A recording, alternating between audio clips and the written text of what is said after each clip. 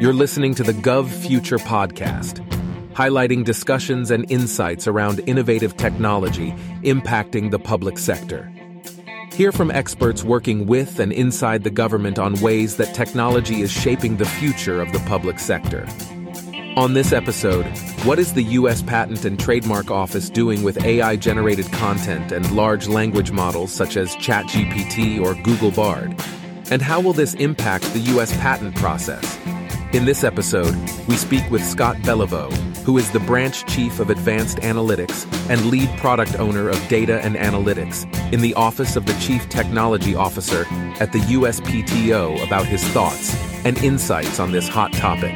Stay tuned.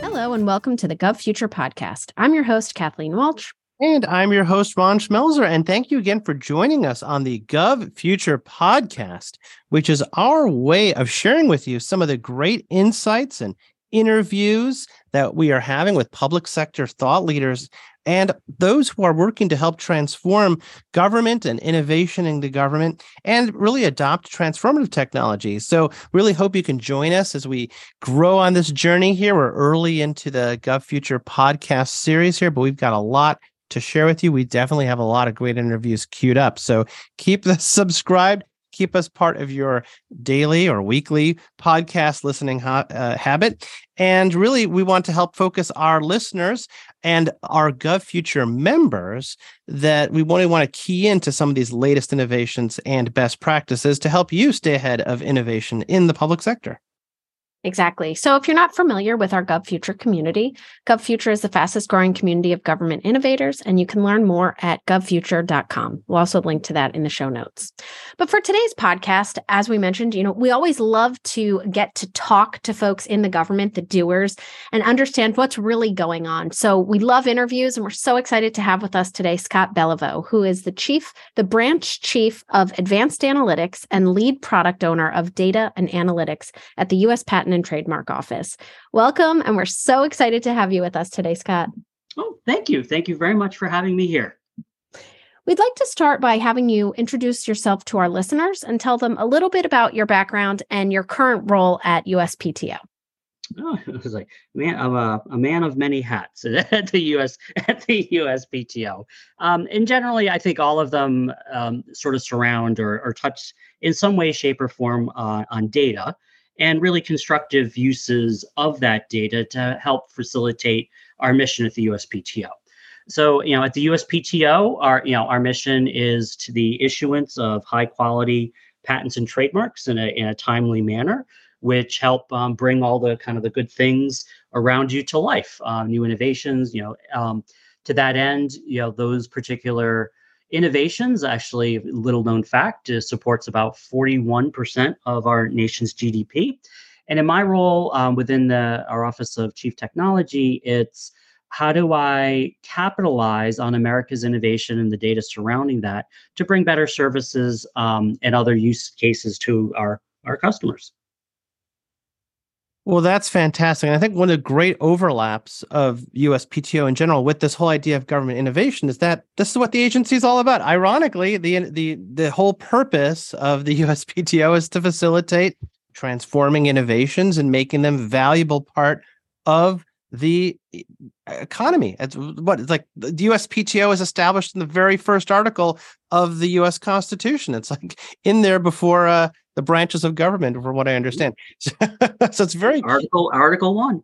Yeah, very key to make this so people don't realize how important this is to the fabric of U.S. especially, but for in general this ecosystem. So getting into it a little bit more, because I know we're talking about some of the transformative technology that's being around.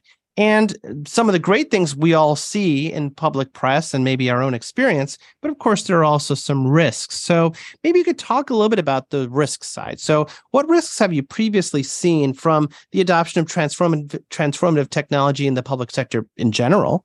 And maybe how can we take some of these lessons that we learned, perhaps the hard way, when looking to use some of these new emerging technologies, such as large language models, AI-generated content, in what we want from our public sector interactions? Yeah, so I think I try to categorize the risks into three buckets for the time being. One being trust, the other being transparency, and the third being truthfulness. A lot of time, in looking at our role in the public sector, it's in all of us in public sector have different roles, missions, responsibilities, as it were. It's extremely important, and lives sometimes are at stake when it comes to making decisions.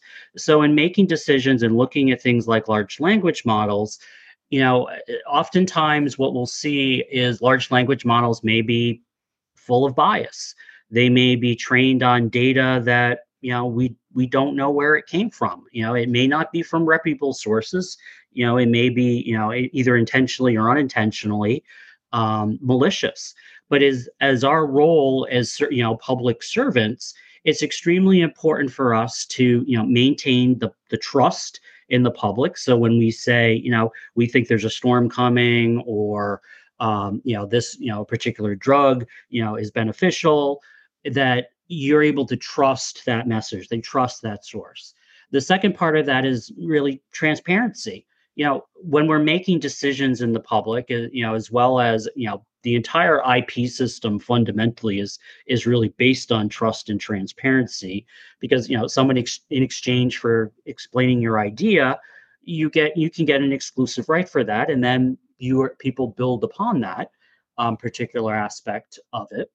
Is you really need to know what goes into it, and having that openness to know that yes, not only do I trust this, but I I understand, I follow the facts that led to that particular decision. And then the finally is truthfulness. I mean, it's very, a lot of the models that, we've seen, and they're getting better every day, really are, they sound truthful. They sound very truthful, and are sometimes very convincing versus going back to something like Eliza back in the 70s, 80s, which sounded a little quirkier. So it's really, the risk is knowing that an information, or a decision, or a basis for a recommendation, has a solid foundation on it, such that people can make good decisions based on it with in their lives. Yeah, I like your three T's. I also like your Eliza reference. For our listeners that don't know about Eliza, it was one of the original AI chatbots. So, USPTO has taken a stance that not many other agencies have with regards to use of large language models. So, in what ways, if any, are you seeing government agencies using large language models such as ChatGPT and Bard?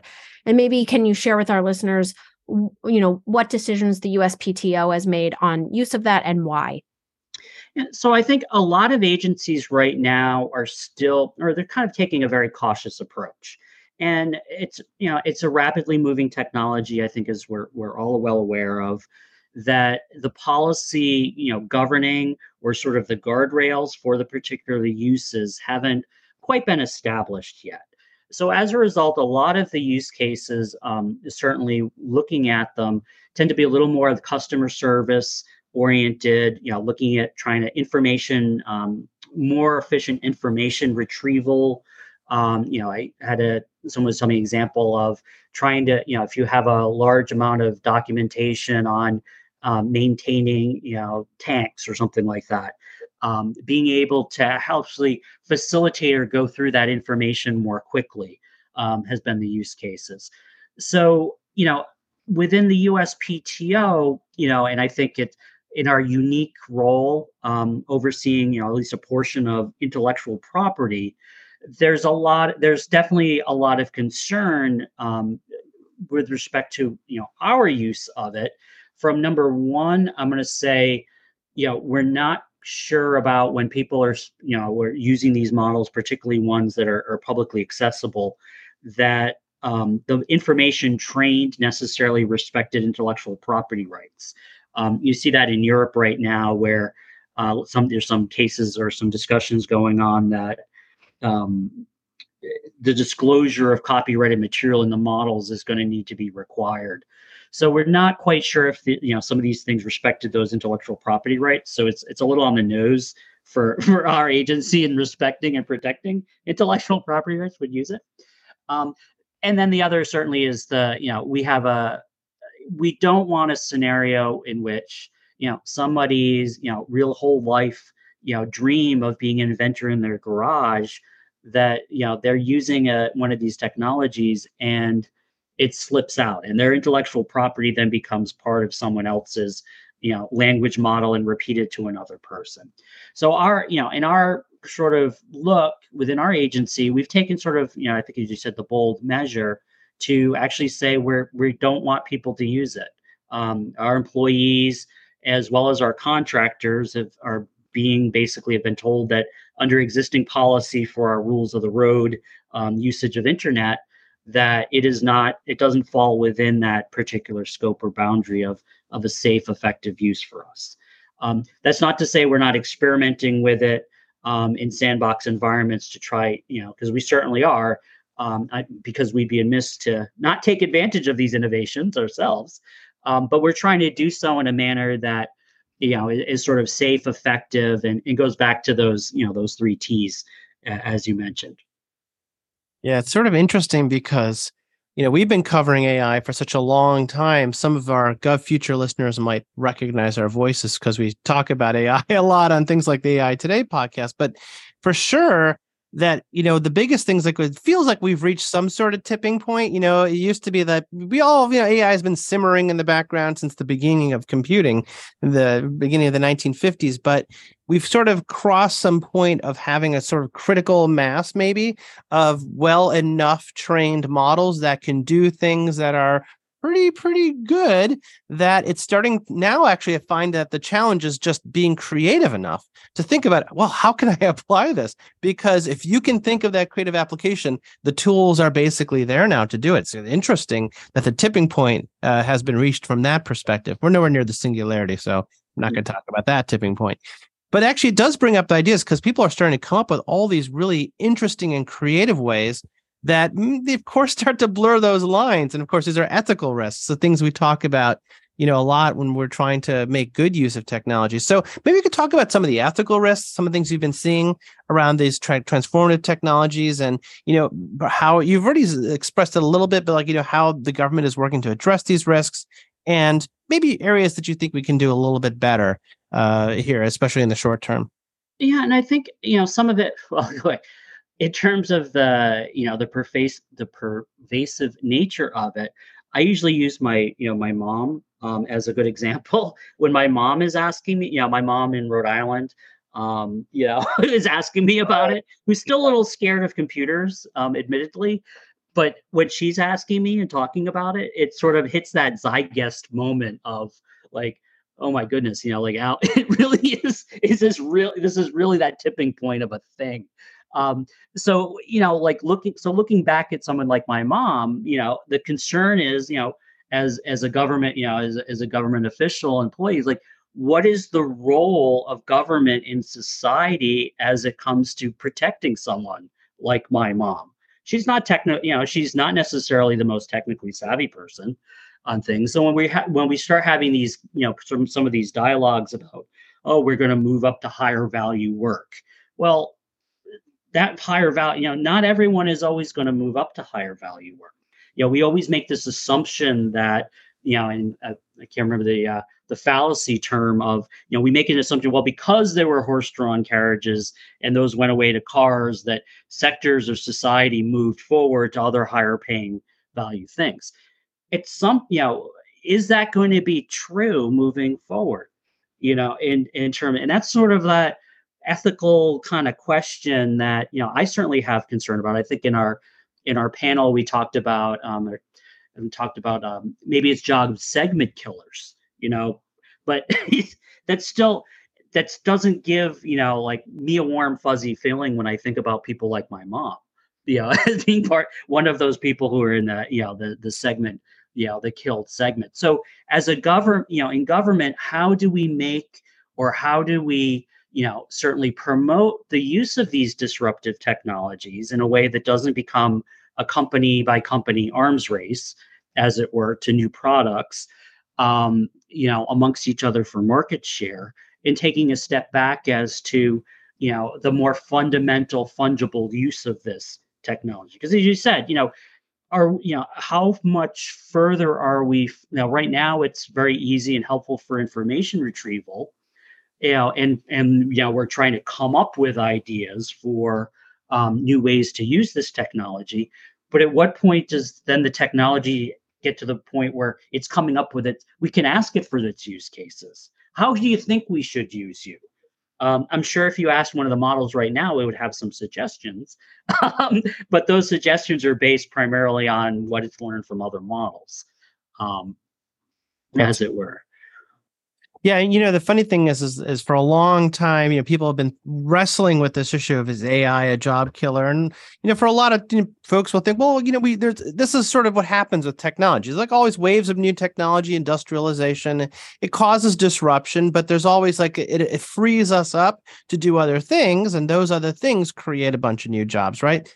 I think the challenge we face is that now I'm kind of wondering a little bit about that, because AI is such a broad technology that it's not just machines to do weaving or, machines that can harvest faster or things like that. It's literally got such broad application that it's impacting so many categories at the same time. I actually just read this week that Wendy's is testing replacement of all their drive-thrus right now with a chat GPT-based a chatbot, which of course does a much better job than the previous chat agents.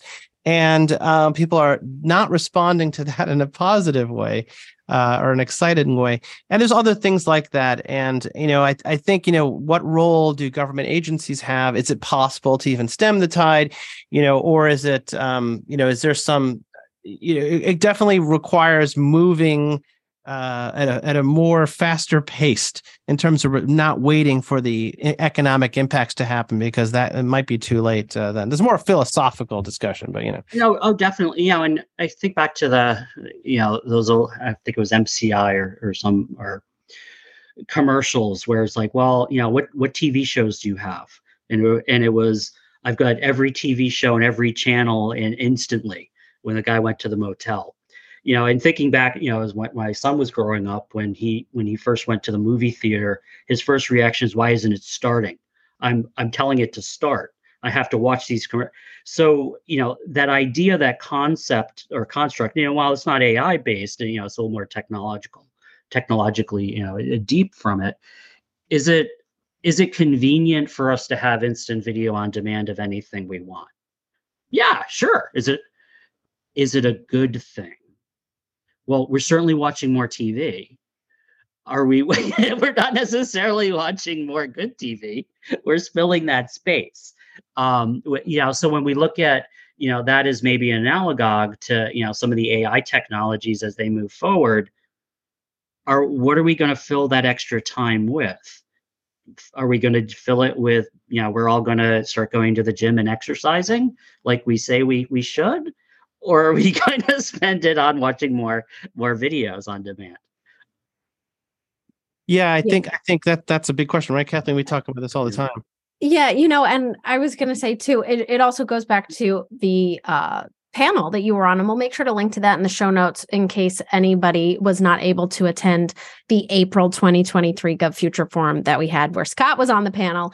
But, these are really great and wonderful conversations to be having, and making sure that we are addressing that. I know on the panel, we had also talked about the use of ethical and responsible AI and putting guidelines in place. There's not really like laws right now around that, but how are we going to be crafting that, and who's coming up with that? And are some of those, guidelines that we put in place, maybe eventually laws, going to say we cannot have mass unemployment because of AI and various technology, but we're going to need to keep these jobs, keep people employed, keep them working, because it is one thing to have more free time, but then it's another thing to have too much free time, right? If like in WALL-E. Exactly, right. And to that, and not to, to expand upon that point a little bit as well, it's, AI is certainly global, so, I this was also touched on the panel, our policies may or may not put us in a competitive disadvantage vis-a-vis other countries. Is that a good thing? I mean, that maybe not. It sort of depends a little bit on, some of the questions on, the deeper questions on society as a whole, and how we want to, manage the role of technology within society. But and I think are these questions new? Certainly not. I mean, they've been going on for a while. But I think what's to me, which is sort of interesting, is I go back to IBM Watson, beating Ken Jennings. It was an exciting thing. There was a lot of talk about it for a few months, and then it kind of died down. This, to me, using my mom as sort of my barometer, as it were, the fact that she's talking about it tells me this is maybe this is a deep time for some of those deeper conversations on the role of technology, because we're getting closer to that precipice than maybe we were comfortable doing, or we've gotten a little bit ahead of ourselves, vis-a-vis how society, ethics, etc. Yeah, I think it's really interesting, and kind of bringing it back to this idea of government and what the purpose of public sector is, and really the purpose of government is to like facilitate all the things that people want out of their lives and to be there for, which kind of brings back that the very first article in the Constitution, which are all to all those laws that are necessary and proper. And thinking about sort of AI and all this and how it's transforming society, it actually puts the government and people, public sector agencies around the world in a very central position to think about not just what should be allowed and what should be regulated and what should be controlled and what should be common, what should be free, what should be open, and what should be proprietary and what should be protected. That's what the USPTO is all about, giving people that protection, because that gives them the ability to invest and have some confidence that they're not putting something out there that will be taken or stolen or used for other purposes. But a lot of these AI things blur those lines. If I'm building my own, if I'm training a ChatGPT model to do something specific, do I own that? Do I have any ownership stake on that? Does ChatGPT own it? Is it open? Is it protectable? Is that a good thing? Is that not a good thing? I think there's a lot of questions. A lot of questions that remain to be open. I think you're actually in a great agency at a great time to be thinking about some of these things, right? It's always a good time to be at the PTO. Shameless plug for the PTO. Yeah, shameless plug. So Scott, this is a wonderful conversation. We had a wonderful conversation at our GovFuture Forum event too. But we like to wrap up this podcast by asking you, what do you see or hope to see as the future of technology and innovation in the government? And we'll let you answer that however you'd like. I was joking before, I'd love a good cup of coffee in the future of government. Would be nice. Now, but I think, and this is sort of speaking personally, that having sort of a better coordinated effort within federal government as to this particular technology would be, I think, extremely helpful. And where, I think, there's certainly committees, and there's certainly policies and other things being developed. What I think what we need to really look at is this construct of a national, like, X Prize research challenge, to really identify some key core technologies that we see as strategic, and then craft this challenge to be specifically to enable or empower small businesses and startups. And the reason I say small businesses and startups is because that's really where we see a lot of that challenge innovation coming from. Now, where is the gap there? A gap seems to be, you've got basically this huge inequity in compute with a small business just doesn't have access to it. They may have a great idea, or they don't have this real, massive trove of data going on. And there's certainly, policy discussions about sort of trying to create that within the federal government. But, they're not focused. We're not focusing that effort on a common challenge across the board within the agencies. So say that the next part is clear policy, like what's within the regulation guardrails, what's not, because anytime you're going to bring anything to market, that uncertainty certainly becomes an impediment to it. And then the final part really is procurement reform within the federal government, such that when these companies come up with these cool ideas, we're able to take advantage of them quickly, more quickly and readily within the federal government to be able to provide, that benefit back to the larger public. And I think the role of government, as Ryan, you were saying, is good at these sort of big things, getting big compute, getting big accesses to data pile, making them available to, constituents, and helping to sort of frame that problem question, that big challenge as it were, would be something I'd hope to see. Well, great. Well, we do too. And I think a lot of our listeners who are government innovators across the whole ecosystem, which includes startups that are building things that may be good for the public good, to the very largest of corporations, to multinational organizations, agencies. We know we have an international audience, so we encourage our international audience to reach out to us. Let us know. We love hearing from our podcast listeners. And Scott's fantastically open as well. So you reach out to us, reach out to Scott, and provide your feedback.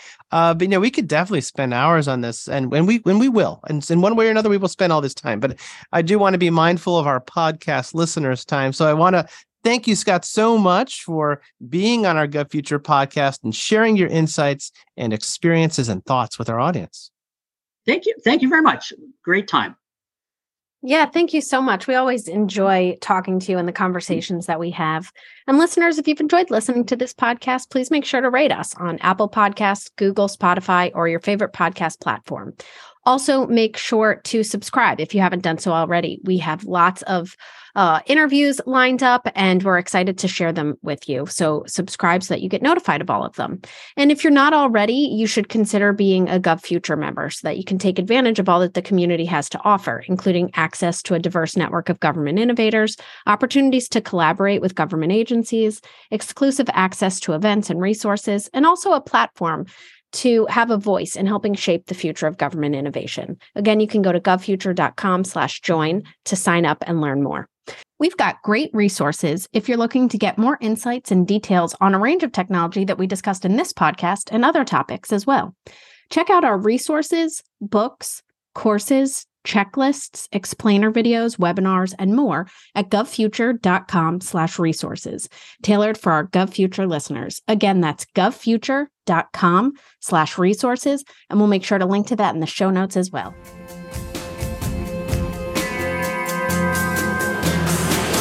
To view this episode's show notes, find additional episodes, subscribe to this podcast, and join the fastest growing community of government innovators, go to govfuture.com/podcast. This sound recording and its contents are copyright GovFuture, all rights reserved. Music by Kevin MacLeod. Thanks for listening to the GovFuture podcast, and catch you at the next episode.